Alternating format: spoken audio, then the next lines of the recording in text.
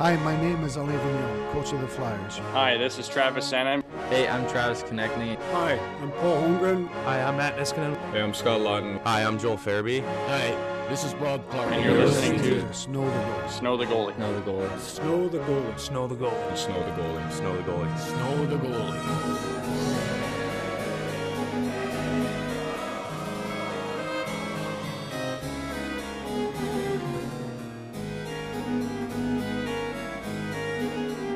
Friends, Romans, countrymen, lend me your ears. I come to bury the Flyers, not to praise them. The evil men do lives after them.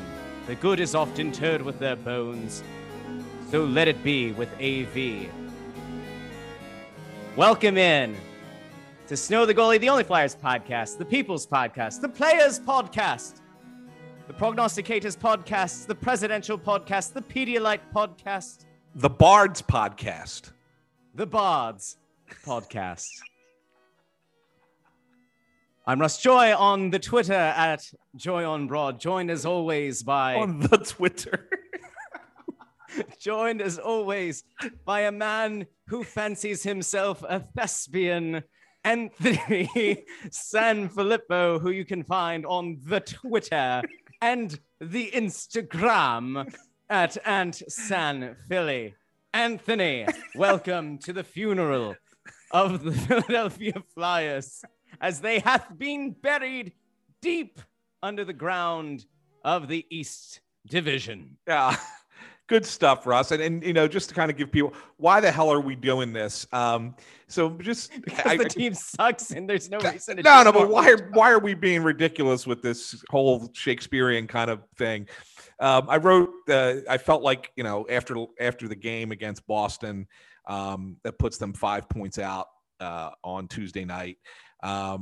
That, you know, we're at the end of the season now. I mean, there's technically there's still time to come back from this. I mean, we talked about it on the way out of the building last night. You know, the Bruins lose to Washington Thursday, and the Flyers beat the Islanders and then beat the Bruins in regulation. They're only a point back at that point. Gee, they're right back in it. Yeah, I mean, but it's so hard to make up 5 points in 18 games, and then the Bruins have 20. So the Bruins have even more time to get it. So this is kind of the end, right? They needed to win that game. And as a result, I mean, I kind of felt like it needed a poem to kind of wrap it up after last night. So I wrote based off of, you know, I bastardized Casey at the bat, and turned it into a hockey poem, and put that out as my thoughts on the game on Crossing Broad. And, you know, people kind of liked it. They thought it was fun and whatever. And someone suggested that we do the next episode of Snow the Goalie in Shakespearean talk. That, of course, is Todd Shannon, a longtime listener of the show. Todd Shannon at TShannonNJ on Twitter. Yeah. Thank you for the inspiration, Todd. Yeah. So rather than sit here and throw on our British accents for an entire hour, why not? Can we? Which would drive people would stop listening. We would drive them crazy for us to do it.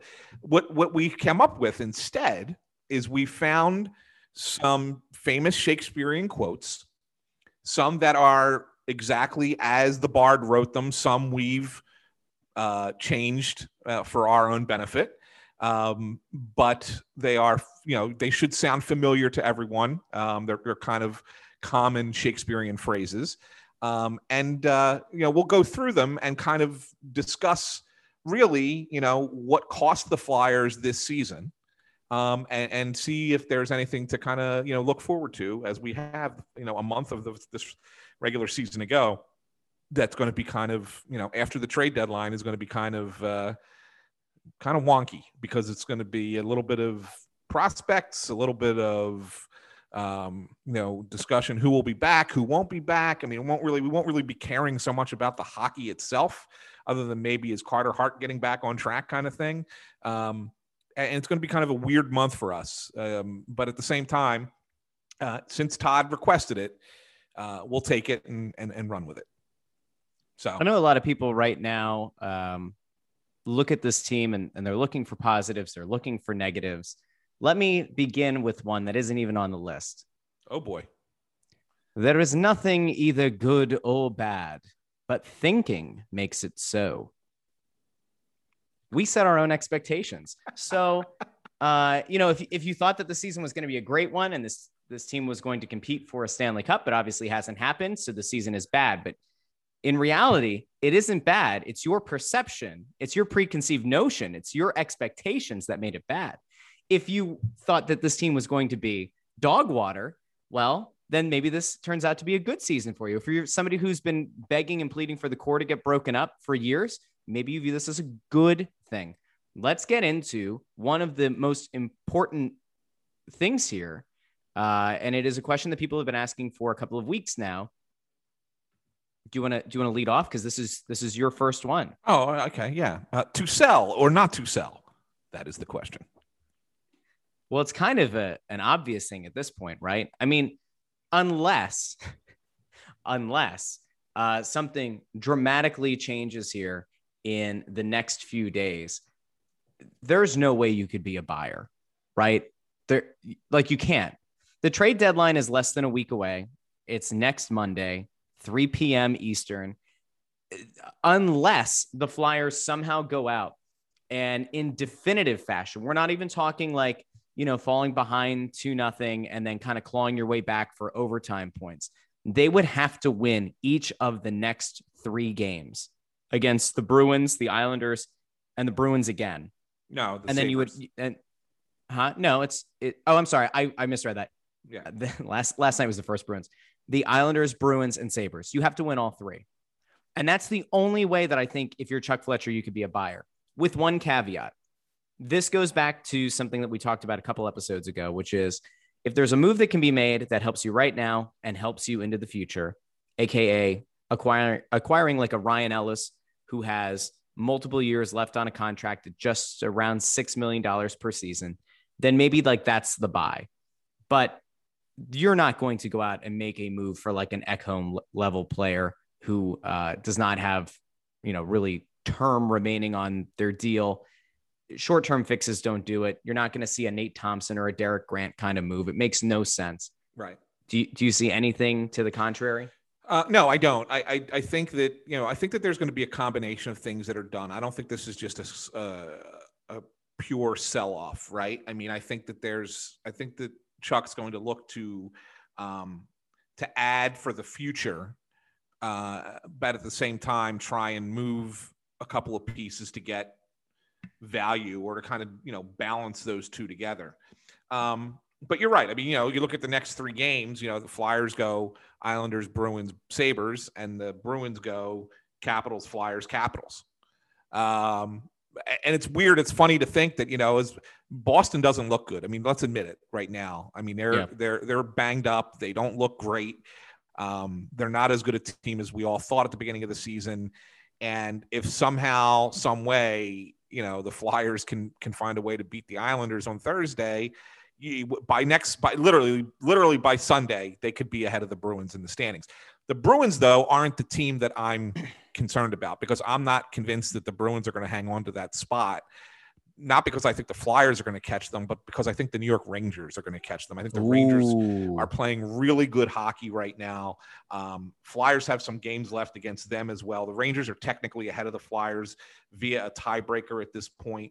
And I kind of like the way the Rangers are playing. I mean, they blew out the Penguins last night, 8-4. So I think that there's a lot of there's a lot to watch with that team as much as there is to watch with the Bruins. So that's why I think it's like, well, I mean, they could come out, it could conceivably come up with a way. The Flyers can still be close to Boston. Yeah, but can they stay close to the Rangers too? And I don't think that they can. So, you look at who's on this roster and say, who could go at the deadline? I look at Scott Lawton as an unrestricted free agent. And I know that's going to bother some people because he's been here so long and he's been a decent contributor to this team. He really fits a nice role in the bottom 6.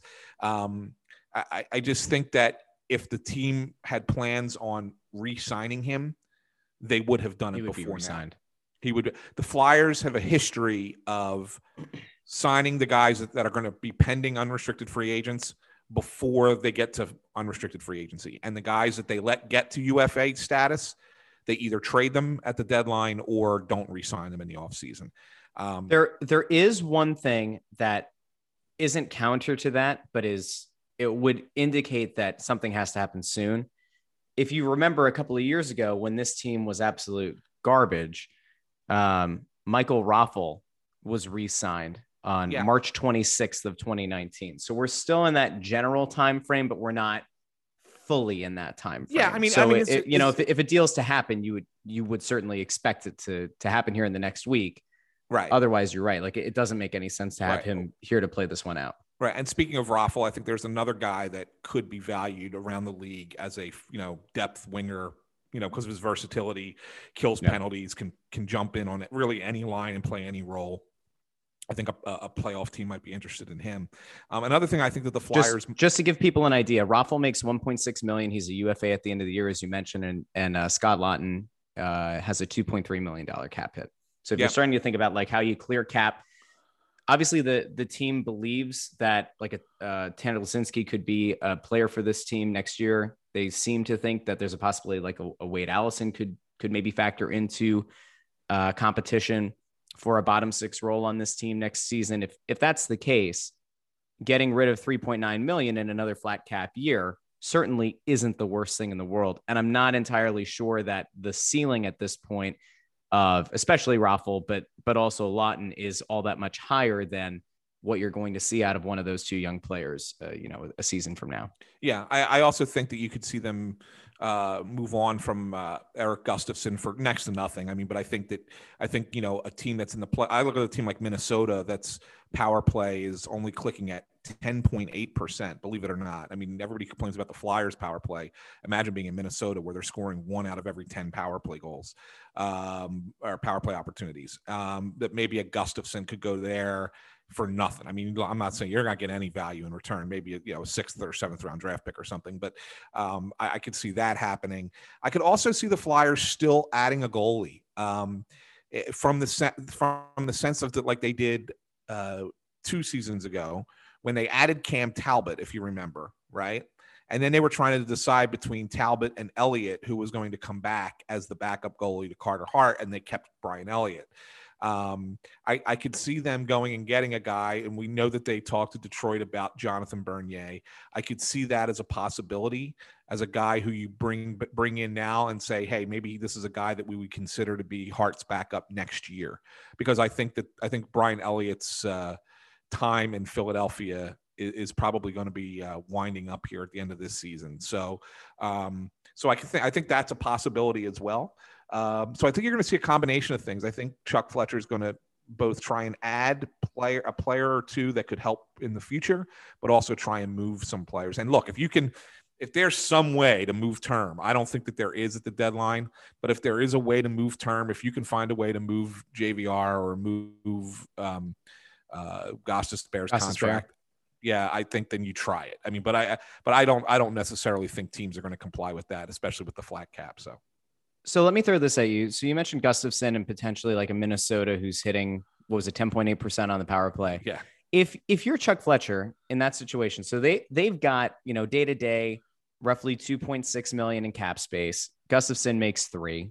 That's whatever. When you get close to the deadline, wonky things can happen with the cap. But if you're Fletcher, is there a chance that if you opt to retain salary, that because you know that this season is effectively a wash anyway, if you retain a higher percentage of that salary, you might be able to get a slightly better draft pick out of Minnesota? Or do you think that, like in this case, Minnesota probably isn't going to make that many moves anyway? They don't really care if the Flyers take on that, or, if they have to do it themselves. Does that make sense? Yeah, I mean, you do. You could play that game too. I mean, the Flyers have the flexibility to maybe keep a little bit of a salary to kind of help a team if necessary, or take on a contract. You might see an NBA style trade, right? Where, I know, right? I'll get you excited, but maybe you take on a bad contract that a team wants to get rid of just for the rest of this year, kind of thing. Just the expiring deal contract. Yeah, the expiring deal kind of thing, just to kind of, whatever. The problem for the Flyers, though, is that it's not like they have an abundance of cap space. They're at 4.3 now. I cited way back when, I think it was Charlie O'Connor did the cap breakdown, that the Flyers will end up getting a few $1 million more, like right at the deadline. I forget what the clause in the CBA was that leads to that, but they will have a little bit more than that $4 million to play with. It works if you can get one of these other teams to take on the $7 million cap hit that JVR brings, or the $4.5 million that Gostisbehere does. You're going to have to put things together to make it work, but I mean, it is conceivably possible. So, all right, do we want to go to the next one? Yeah, sure. The next one's more for Mr. Moran, because I think that's worth discussing. But go right ahead. All the league's a stage, and all the men are merely players. They have their exits and their entrances, and one man in his time plays many parts. Yeah, so I mean, Sam Moran's had a really interesting season, right? I mean, and I know a lot of people love Sam Moran. And I don't just mean fans. I mean, we know that the team likes him. We know that the organization likes him. We know that those of us in the media who've had an opportunity to talk with him really like the guy. We all root for him, right? I mean, because he's such a good kid and everything he's been through, and everybody wants him to succeed. And I think what ends up happening, you look at what he's done this year, and he's played forward, he's played defense, he's been up and down, he's been all over the place. And I think that a lot of times people look at it and say, well, this team just hasn't really given him the chance, and he needs to, be given a chance and embrace that, to let the team embrace him in that role. Well, he's going to get an opportunity here. He's played some games now, and he's going to play out the rest of this season and really get his opportunity. But I tell you, I only hope that he plays well enough that other teams might be interested in Sam Moran down the road, because I don't see how there's any way he's back with this organization next year. And that's the other thing that's kind of, lost in this whole conversation, when you really kind of, talk about, well, he should be playing, he should be a part of this group. And, I don't know why they haven't given him a chance to this point. He should have been there from day one, blah, blah, blah, blah. And they shouldn't have done the whole forward thing. I get it, right? I get it. Believe me. But at the same time, where is Sam Moran next year contract-wise? He's unrestricted. Okay? Again, if he was a guy that they thought that they were going to be bringing back, they would have signed him by now. He's an unrestricted free agent. He's going to have to, play his way onto another roster. He's not going to be part of the Flyers roster in 21, 22.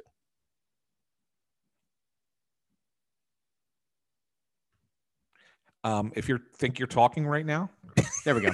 I think if there's like one guy though that we can kind of sit back and feel good for this season, it probably is Moran, for actually being able to make it into the league and get some games under his belt. He's had a healthy stretch here, which is, just critical for his own mental health, and, to maybe become a reclamation project for another team. I don't think there's anything wrong with that. I do have to say that listening to Shane Gostisbehere talk about him after last night's game was refreshing. I will say this. I know that there are people who for a long time said that you and I had an agenda because we said that Gostisbehere had been close to being traded multiple times. There were calls fielded for him for a number of years, which is true. It doesn't mean there's an agenda. It's just reporting what's being heard.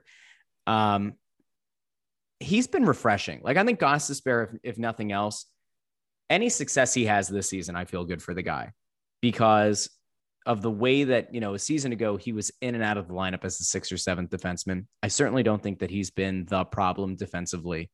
I think we've seen that played out a whole bunch of ways where a number of defensemen on this team have struggled. I think that his ability to be honest and forthright about what has been going on with the team has been refreshing, to say the least. It's been something that's been needed. It's the kind of, in a way, I think him being open about things is one of the things that endears him to his teammates, and at the same time can really, anger the organization. Something about the buddy cop film that you could have between Gostisbehere and Moran, where Ghost said yesterday that he pretty much told Moran that he's going to be handling the puck most of the time, and that Big Sam is going to handle the muscle stuff. I enjoyed that. That was fun. There's a good chance that neither of them are here next year, but I like it for now. It reminds me of like Boban and Tobias Harris. So like I want them to have. I want them to have a show, like a Maybe they yeah, can make a like I want commercial them. together. I want them to have like an online, like a digital short. I want it to be like a recurring series. I think it'd actually be really funny. It is a shame that, like, if you think about it, if Moran doesn't get hurt, and this is like a hypothetical, has nothing to do with the future, but like if he doesn't get hurt, it is conceivable that there could have been a path to these two being a pairing at the NHL level in the past. And you do kind of wonder, like, what would that have looked like if they had been given the opportunity in that awful 18-19 season, and even last year, if you had that ability stylistically, if Moran were a faster skater, I think maybe it would have a more promise, but like those two together, like it is kind of like an odd couple. It's like me and you. Yes. I'm obviously Sam Moran. You're obviously more Goss Spirit because I've got the muscles and, you've got. Yeah, that's exactly right. That's the exactly lack how of defensive zone coverage. That's how I would. So, that's how I would pen it. Yeah, that's how Yeah. I would put it. No, but you're right. Absolutely. I mean, it would have been an interesting combination. And the thing that I want to point out is, and I tweeted last week. I put out a link to a video that we did when I worked for the Flyers. Was one of the episodes of Flight Plan where it was in the war room where the scouts are talking about Moran. And, one of the things that they were bullish about is that he knows, one of the things I think what one of the scouts said was, he knows what he is, he knows who he is, and he knows how to get there. And they were saying that they liked that more about him than Darnell Nurse, who they weren't sure would be that guy. Turns out Darnell Nurse turned out to be a pretty good defenseman, but Moran, it was like, you look at the way he's fighting back and trying to get back, and that determination. I think that was one of the things that when they scouted him, that they really liked about him, and they really felt that him being able to be that determined type of player, that he would grow into the role of being a really good defenseman in the NHL. Of course, the injuries are what derailed him. It's not that he was not a talented enough player. I think that he was always going to be a talented enough player to play in the league, but that when you tear your ACL twice and then you have all these other, you had a core muscle injury which hurt him for a while. I mean, when you have those things and you have to fight your way back, man, it's just sometimes it's too much. And if you're a player who you're borderline and you're trying to make that next step to be the NHL caliber, and those things happen to you, I don't see how you can overcome them to really be a regular in the NHL. So I root for Sam Moran. I hope he gets there. I hope he stays here in the NHL. I'm just pretty darn sure it's not going to be with the Flyers. Move on to our next point. Well, the next one, this is kind of, we're rehashing what's cost this team this league this year. And it would be back check. Wherefore art thou, back check?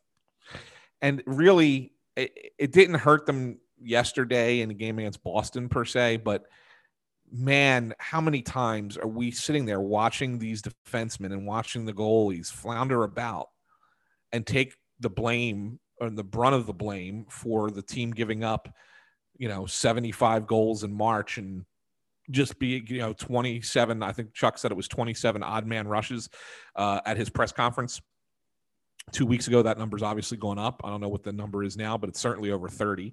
And it's just a bad play, and it's really on the forwards. It's not a systematic thing. It's not the way they're being coached. They're just, I don't know. It's a mental thing, where you see that the play is going to start going the other way, and it's like, oh man, here we go again. And then you start to skate. And it's just, and in that instant where you're having that thought in your head, like, oh no, it's happening again. Just taking the time to think those words can be enough to throw you off to not back check the way you need to back. Because then you might bust your ass to get back, right? And just not make it. And you're like cruising into the zone in the last second. And all of a sudden you come on camera and it's like, where the hell were you? And we're yelling, why aren't you there? And it's something that could be just as simple as the notion of it happening again before you start moving your legs costs you. It should. And the problem with this forward group is they don't react in the moment, that they just seem to take that extra second before they react, and then they're found behind the play. And that's what's killed them a lot this year, a lot. Let's go to our next one. Are we doing this one in order? Are we doing this in order? Because these are, I think number 4, we can kind of hold off till the end.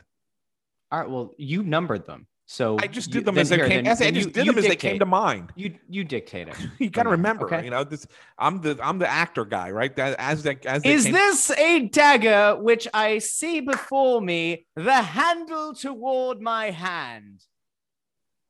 Keep going. Come, let me clutch thee and create a self-inflicted wound. All right. So I don't think Macbeth said it that way.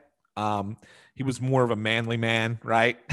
And this is in the moment where he's having a vision and he sees the dagger and he's like, oh, I want. He's trying to figure out what's going on. Dagger which I see before me. Yeah, there you go. A little bit more Sean Connery. Yeah, a little Sean Connery. Let me clutch thee and create a self-inflicted wound. Now, so the self-inflicted wounds is where we bastardize the phrase, but it is. I mean, the Flyers cost themselves this season by mistakes of their own doing. Sometimes mistakes are because of the other team. I mean, and you people wonder, we talk about turnovers, right?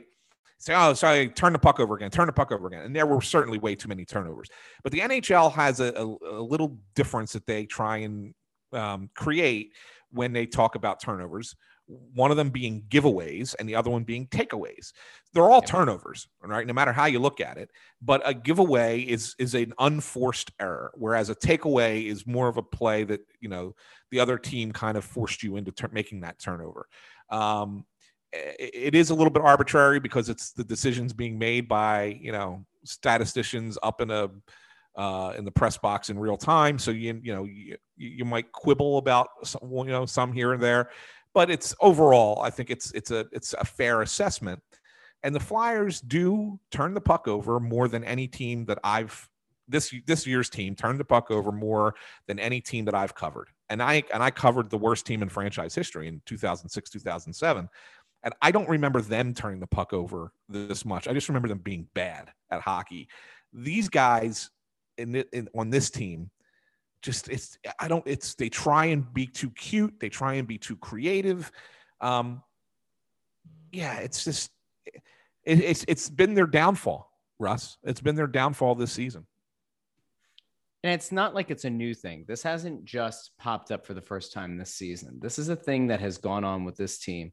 I think we can say that this, if you were going to say, is a systemic problem. This idea of trying to find the perfect pass, the cute final play, hey, we have a 2-on-1, and instead of occasionally ripping the shot, every goalie, every defenseman, anybody trying to defend the odd man rush knows, nope, they're going to hold, and try to find the back post on a last second pass. Everybody knows it. I would guarantee that scouting reports from other teams pretty much say that verbatim. So this isn't something that's new. And when you start to question the idea of whether or not it's time to consider, making a change, to make a change in terms of personnel, to make a change in regards to the core, I think if nothing else, at this point, these issues have manifested themselves under multiple coaches. And so it's not a scenario in which this is a coaching problem. It's not this is the system that's being employed. No, this is a thing that top players on this team have done. And when you're a young player, you're going to inherently emulate your game after some of the vets who are on your team. And when you see the quote unquote selfless play happening time and time again, you're going to then try to fall into that same principle. And what you run the risk of doing is having some of these, questionable decision-making strategies begin to be instilled in the future generations of this team. So if it's me and we're talking about conceptually, how do you see a real change? It's not by changing the coach. It is by changing the mix of players and really just trying to get some of these bad habits and these poor decision-making, strategies just kind of flushed out of the system.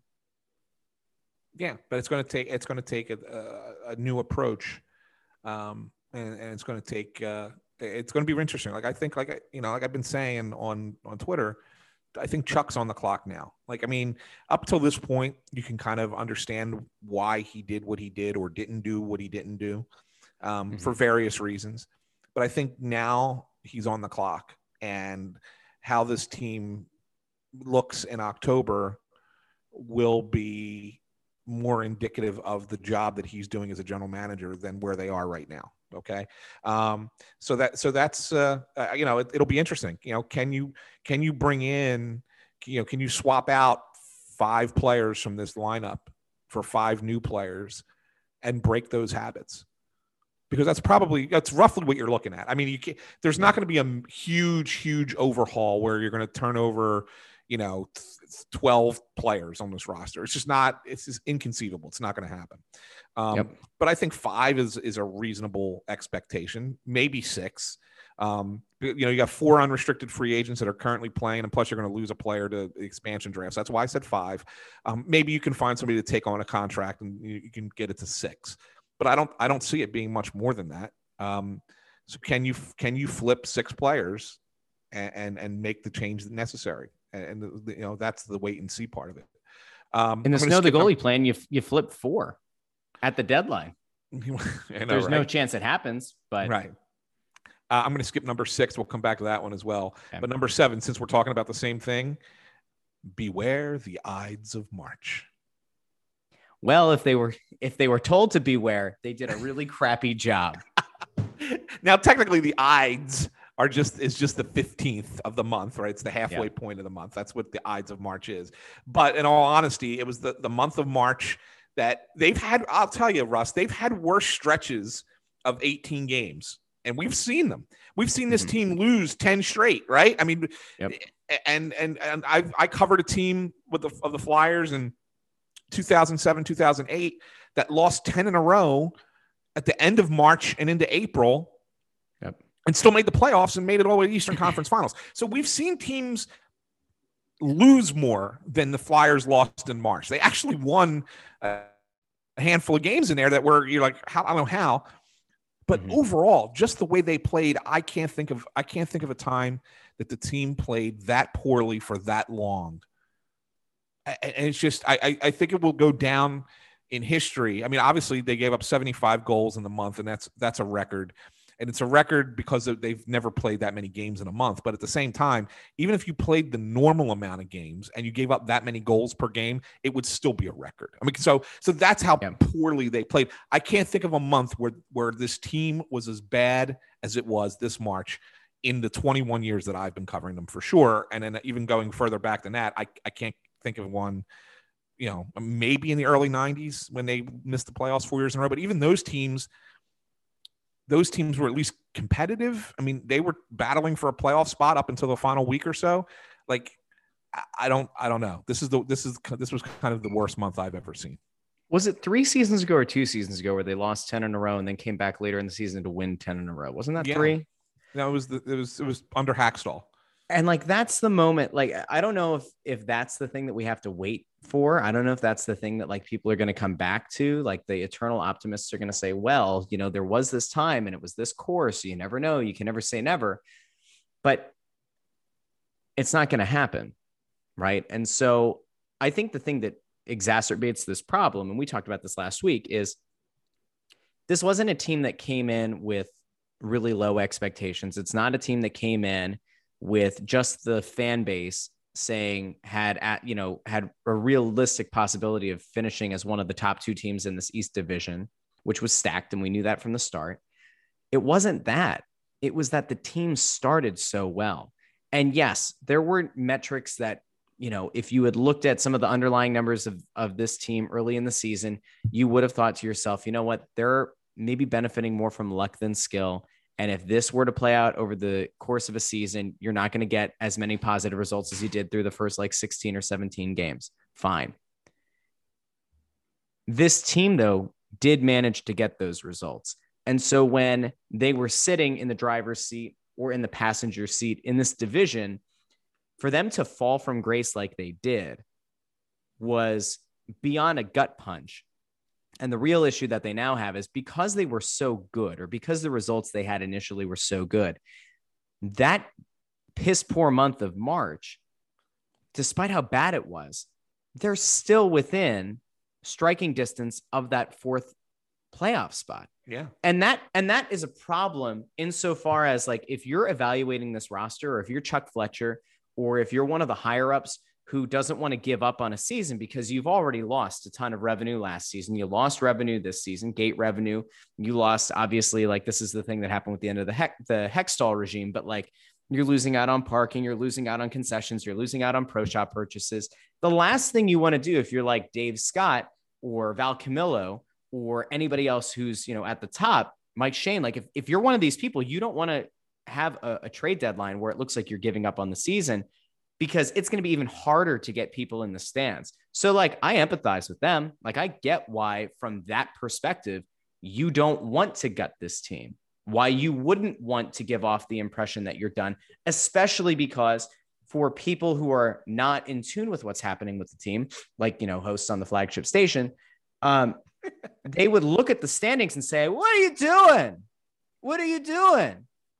You're 3 points out of a playoff spot, and you're gonna just give up? Am I wrong here? Am I wrong? That's what's gonna happen. It is. We know it's gonna happen. Yeah, and it's because they don't. It's because they don't understand how hard it is, and they're 5 points out right now. They just don't understand how hard it is to overcome that deficit in hockey. And even if, like, here's the other thing, because you mentioned Boston before, and let me toot. If you remember back before the season, I said I didn't think that Boston was going to be a powerhouse because I thought that the losses they had on their defensive side were going to be huge. And I looked like an idiot for a long stretch of this season. And I still think that they're going to end up in one of those playoff spots, but I don't think they are a juggernaut. I think, like, they're a very top heavy team that has excellent scoring potential, but, like, they certainly have their own warts. Yeah, their struggle. I put on the fact they lost Tuukka Rask. Yeah. I mean, when you give up a goalie, when you lose a goalie like that for as long as they have, it really shows the warts that are in front of them, right? And that's, we've seen that here this year. If the goaltending isn't good, then the warts come out. I mean, good goaltending can kind of hide bad defensive play or bad forward play that's defensive in their own defensive zone. A lot. And so Tuukka does that. And with him not playing, it's not to say Halak or Vladar or the kids that played his first game last night, Swayman, was that his name?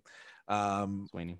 That they, and he had a decent game. He had 40 saves, right? I mean, it's not to say that they can't do that like Tuukka does. It's just that there's a different, when you're that good of a goalie, it's a consistency thing. It's night in, night out. You expect it all the time. And I think that's what's missing for the Bruins. I can't believe you disrespected Swayman. Oh, whoa. Okay. Well, I'm jumping up to number 11. Go ahead. And it said, all that glistens is not gold, from the Merchant of Venice. So the question that I'm asking with that is, did what we see last year from these players maybe make us think that they're better than they really are? I wish I had gone back to the off-season shows and clipped what I said from months ago. But this was a problem that, if you remember, when I criticized Fletcher for not doing anything about filling that Niskanen void, one of the biggest problems I had was that nothing got done. There were no real changes made to this roster. And I was on a different show. I think it was O&B. And I was on that show in like October, I think.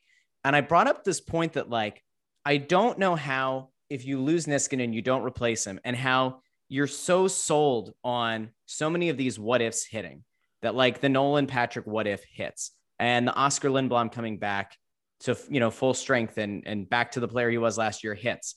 And that you see Phil Myers and Travis Sanheim both take a step forward and it hits. And that Ivan Provorov really does solidify himself as the number one who can drag along with him another young player, and it hits. And that Carter Hart is going to be improved, and that he's not going to have those awful splits of home versus road, which people seem to have forgotten about from a season ago, and it hits. I was critical of that because I thought it was putting a whole lot of pressure on a whole lot of young kids. And if a few of those what ifs didn't hit, you had the potential to see what you've seen happen this season. And the crazy part of this is the vets are like the group that I went into the season not expecting a ton from, because I think we can all agree that like Claude Giroux, while still a solid NHL player, is not in his prime at this point, that Jake Voracek has passed that prime of his career, that James Van Riemsdyk has passed that prime of his career, though he had a great start to the season. These guys all contributing in the way that they did. Like Voracek's almost a point per game player. Giroux, I think, has had a really solid season. JVR, we talked about multiple times, has had arguably his best season. And like, if there were a time to sell, it would be now. Like those guys performing well. If some of these young guys had just kept up their form, this team would be in the playoff hunt. But so many of them took a step back or at best plateaued. That to me is the thing that ultimately killed this team's chances of playoff contention. Yeah. I mean, is there really a player that you look at, and I don't mean like the veteran guys, but is there a player that you look at that's, still a 20 something or younger, and sit there and say, oh man, this guy definitely had a better season in 21 than he did in 2020. And you put up your finger, say one, and I know who you're going to say. You're going to say Joel Farabee. And Farabee certainly has put up 14 goals. He's your leading goal scorer. But keep in mind that he's also not played well over the course of the last few weeks, so much so that he's been benched. He's been moved to the fourth line.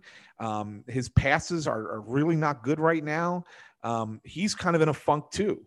So I'll give him credit for growth. I mean, obviously he's becoming a little bit more of a sniper, and I think he's going to be a really good player in the course of his time in the NHL. But he's even had his struggles this year. So, I mean, he would be the only one. Other than that, who has? Yeah, and the thing about Farabee, like as like a sort, quasi avoiding the sophomore slump, and like has he had a down period now? Yes, but like the thing that you have to keep in mind when you think about young players, have they shown the ability to become that next level type of player? Have they shown the ability to go to a place that makes them a more reliable contributor going forward? Last year, we saw Travis Konecny take that step. He stepped back. We saw it at least through the first 2/3 or so of the season from Joel Farabee. Counterpoint. Have we seen that from Nolan Patrick? Have we seen anything this season that has redeemed his value in the eyes of the coaches or the organization? Because Farabee might have struggled here for a couple of weeks. Nolan Patrick hasn't done much of anything for the entirety of the season. We can go back to he was gone for 2 years. Totally fair.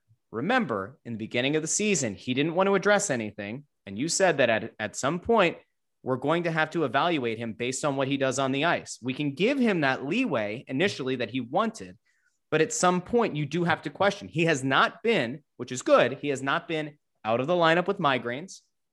It's almost as if that whole thing has disappeared, which on a personal level for him, I'm sure is a relief that he hasn't gotten taken out. It's interesting because like usually a lot of times with migraines, you would still expect them to pop up, but like good, like really good. You kind of wonder if maybe Keith Primo in our episode over the summer was onto something, but whatever. I digress. Nolan Patrick hasn't shown anything of real value over a sustained period. There have been a couple of moments. There have been a couple of games where he's looked good. He was a contributor in a shootout a few games ago where he actually did score. The skill theoretically is there, but like he hasn't done anything to really prove, not even to be the number 2 overall pick, but like to be a high first round pick that you would really trust in. Right. Yeah. I'm of the mindset now, and maybe, when we talk about this next week, I know next week we're going to have a big show. Maybe this is one of the major discussion topics because I'm of the mindset that not only are the Flyers ready to move on from Nolan Patrick, but I think Nolan Patrick is ready to move on from the Flyers. I think he wants a different scene. I think he wants to go somewhere else. Did Chuck Fletcher trade him at the deadline? That it wasn't his pick. It wasn't his pick. Could a Western Conference team, like we have often theorized and talked about, while Oscar Lindblom was staying local in his battle with cancer and then his rehab. He never left the area. Nolan Patrick went back out west. I'm not blaming him. He's young. You would want to be by your family. You'd want to be home. But like, is there a possibility here? Is there potential that like a Western Conference team might want to take a flyer on the guy at low cost? He financially is low cost. See what they have, do their own evaluation of him before he would theoretically hit the free agent market. Like, is there sense in that? I mean, he's cheap. He's affordable. You know, he's playing on a next to nothing contract at this point. So I could sit there and say, yeah, possibly. I mean, that possibility exists. But I don't know. I don't know. I don't know if the Flyers are going to just give up on him at a trade deadline. You know what I'm saying? I mean, I think maybe that there's more value in trying to trade Nolan Patrick at the draft or right before free agency, you know, or something like that. I think, you know, when you sit there and say, hey, here's a former number 2 overall pick. He's had, you know, a couple of medical issues that have slowed him down a little bit, but, you know, hey, he just got through the last season, you know, healthy and didn't have any problems with this. So he's shown that he can get back to playing, but we don't have the time to really develop him anymore. Maybe you do, you know, and then he has more value. Whereas if you're trying to move on from a contract that cheap at the trade deadline, I don't know. Maybe you just don't get the return there. But I know we're running out of time and we've got a ton more Shakespearean quotes to get to, Russ. So there's a couple that I want to hit, kind of like quick hitters. Let's see if we can bang through a few of these.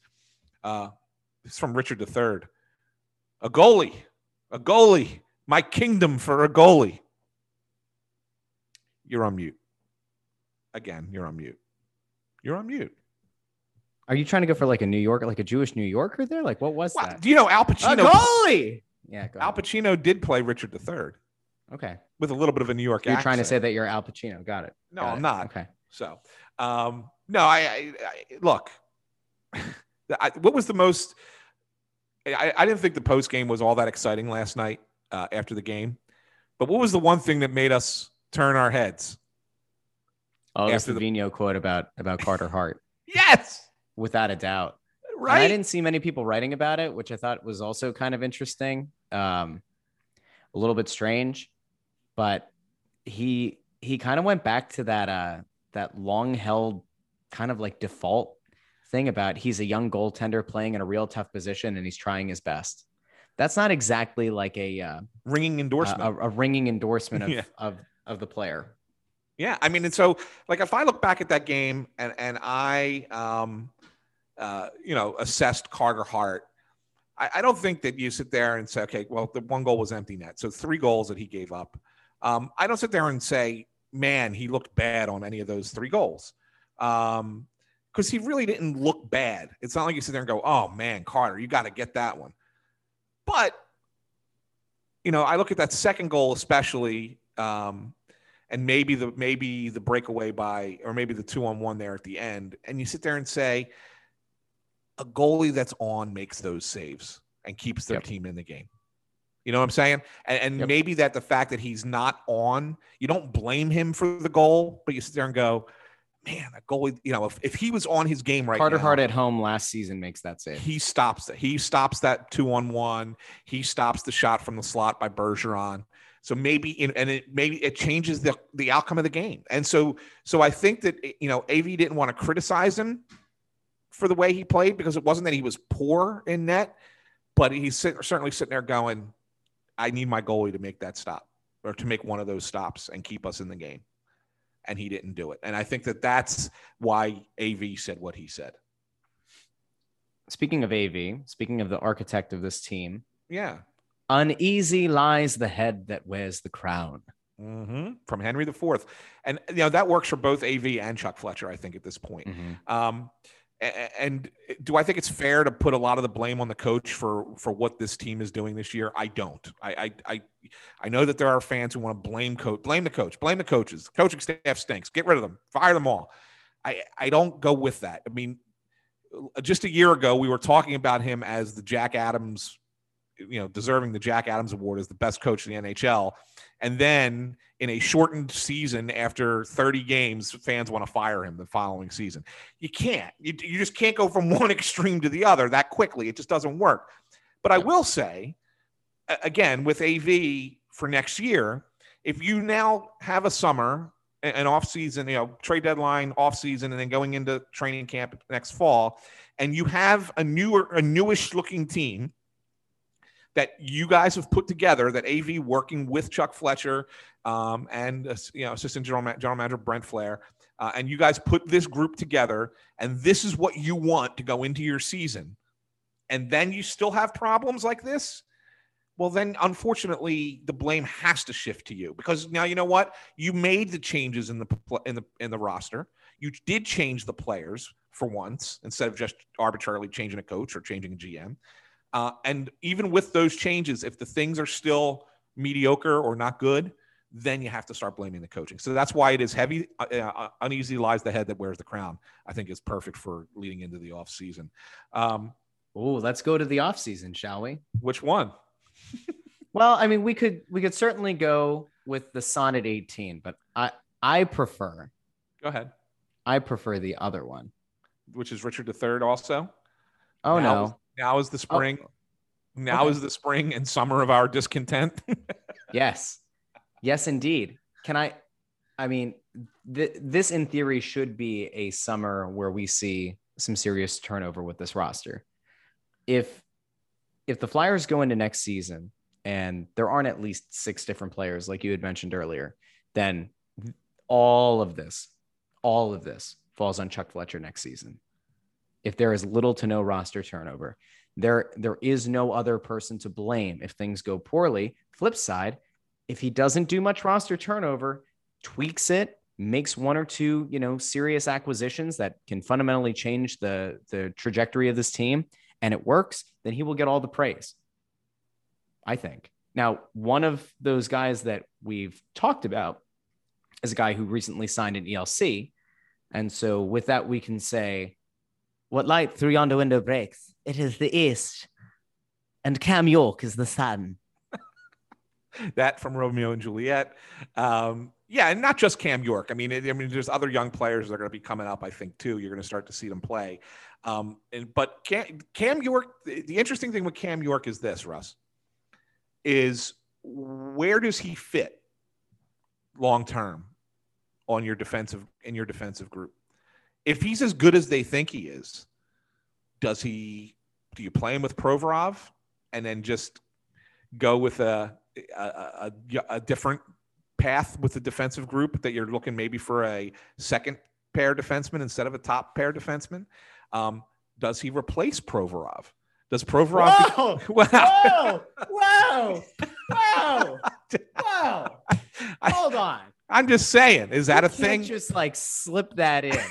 Well, let's put it this way. Could the Flyers look to move on from Ivan Provorov? I mean, you can't rule anything out. What are you doing? No, the only reason I say that is because if you recall, in the offseason when they were talking with Winnipeg about Patrick Laine, that the Jets wanted Provorov, and ultimately Chuck, shot that down. But it wasn't like an automatic no. It was, I'll get back to you. So, if at that time you're sitting there thinking, all right, a potential 40-goal scorer, do I move on from my top defenseman to get that potential 40-goal scorer? And Chuck made the right call. Don't get me wrong. He made the right decision by not making that move, because Patrick Laine has not turned out to be what Columbus had hoped he would be. And 9 goals in 32 games. Yeah, and Provorov will still be, in my mind, a top 2 defenseman throughout the league, but maybe he's not a 1. Maybe he's a Robin, not a Batman, And if that's the case, and Cam York is as good, what do you do? Yeah, so it's a good question. I mean, it's a decision that they have to make. Looking forward. I mean, if York comes up and plays well, and he shows he can play in the NHL, and then you have Provorov, and then you have Sanheim, and then you have Myers. Well, who's what? Where does people start slotting? Somebody's got to move, right?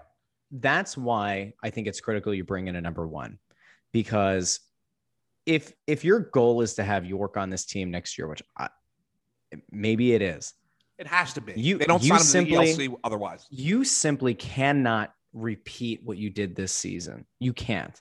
You need somebody that's going to take some pressure off of that top pairing that then allows you to split up Sanheim and Myers on that second pairing.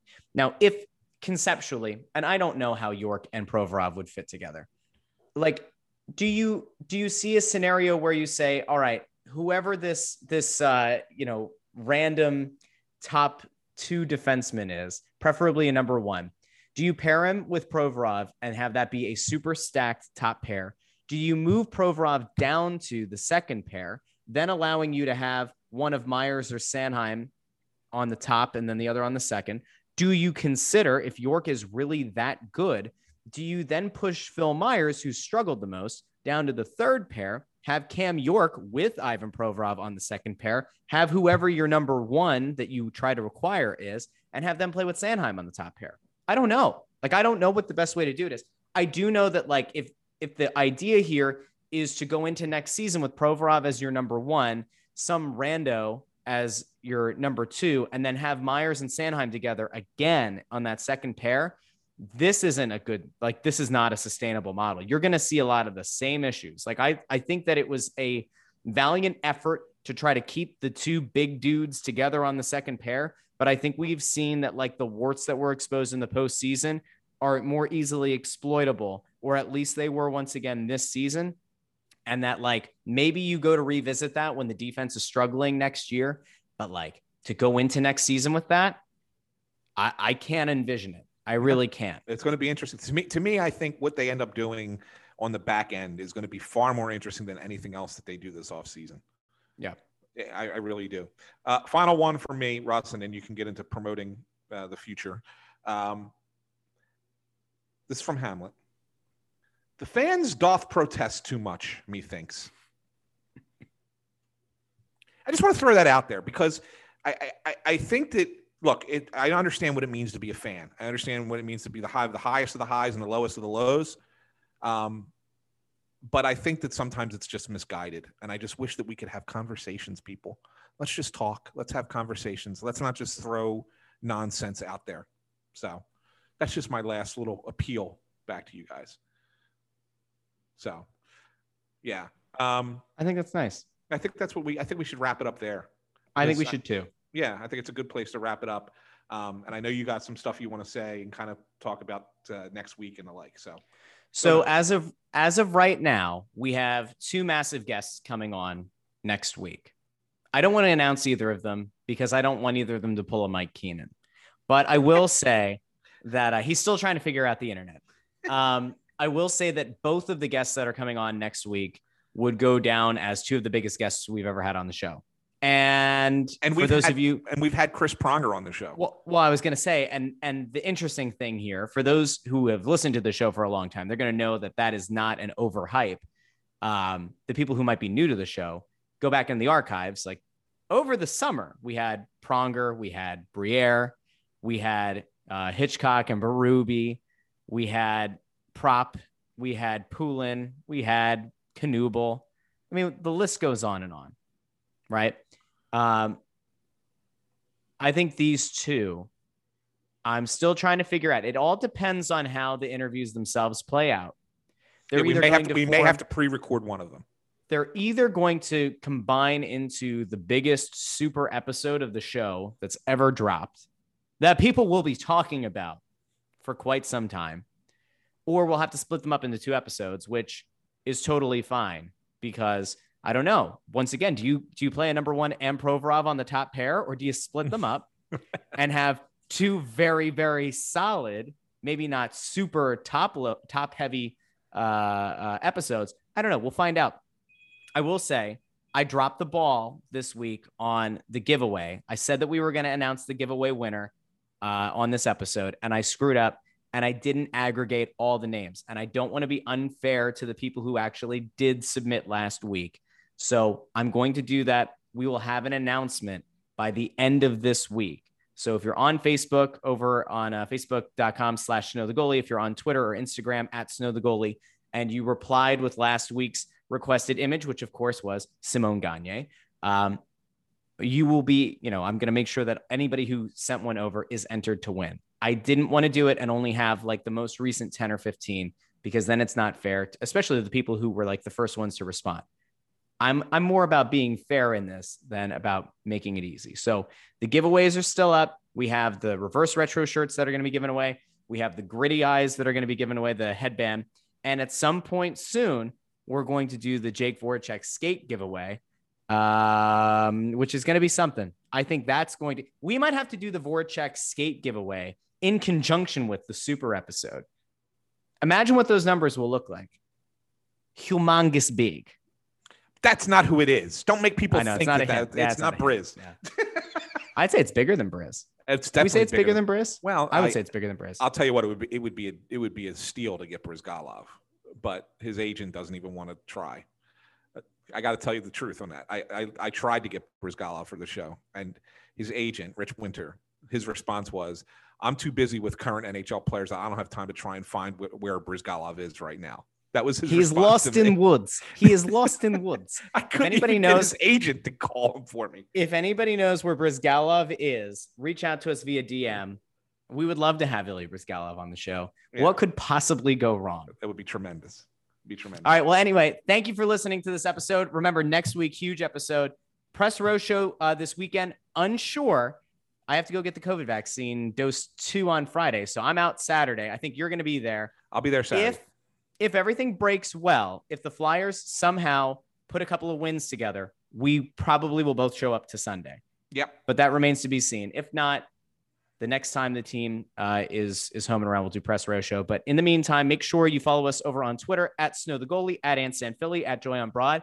Same handles on Instagram. You can find all of those linked in the episode description below. Whatever podcast app you're listening on, you should have the ability to just click on it. It'll redirect you to Twitter or Instagram to follow. And then, of course, facebook.com/snowthegoalie. And I guess we'll save the 3 5-star reviews for next week. Yes, we'll save all the 5-star reviews. 3 more, and they're not repeat performers? Well, one of them is. Okay, well, I mean, all right, fine. Let's get a 5-star review. And because you know what? The people go out of their way to go and to make us happy, really make you happy, make you smile by giving 5-star reviews. You are right. We should reward those fine people by reading their reviews. All right. Let's go with, we'll go with this one. MS822, 5 stars. Great hockey podcast. Anthony and Russ are a great combo. Anthony brings realistic and rational perspective, while Russ brings the energy and says what most intelligent fans are thinking. I'd say most fans, but that'd be an insult considering what I see on Twitter daily. Great work, fellas. Thanks, MS822. You know what, the heck with it. Chef Sparky, this one's for you. Chef Sparky, 5 stars. Thank you. I love this show. Thank you, guys. No, thank you, Chef Sparky. That's all he put. It was a 1-sentence thing, but he loves our show. So thanks, Chef Sparky. Loves the show. All right. Thanks again for listening. If you haven't done so already, head over to Apple Podcasts, leave a 5-star review. If you don't know how, go find a neighbor, find a cousin, a niece, a nephew, a child, a grandchild. Lisi will tell you how to do it. Lisi certainly knows how to do 5-star reviews. Find somebody. And if you don't have an Apple account and you don't want to set one up, ask like your grandkid, your child, your neighbor, your neighbor's kid, whoever. Say, hey, do you mind if I leave a 5-star review? They're going to say, why would I let you do that? That's just weird. And you'd say, listen, it's the Only Flyers podcast. And they'll say, oh, I love the Flyers. And then you can collaborate together and you can both sign the review. Okay. We are very close. We're right now at, how many is this? We're at 171 5-star ratings on Apple Podcasts. We're at 135 5-star reviews. I think we might have to do a giveaway when we get to like 200 5-star ratings or when we get to 200 5-star reviews. I think let's do that. We'll have a big reward for the person who ends up getting us. When we get to 200 5-star reviews, we will do a massive giveaway. What that looks like right now, I don't know, but we're the Only Flyers podcast. We're capable of getting great things. Maybe we can give away the puck from the 2010 Stanley Cup Finals that Chris Pronger stole. Oh, I didn't tell you I have that too. You serious? I'm kidding. I hate you so much. I hate you so much. The fact that you would do that to me at the end of an episode. I'm seething. It's better for us to just get off the call now. Thanks for listening to Snow the Goalie. Follow us on Twitter, Instagram, and Facebook. We'll be back next week with a super episode. Talk to you then.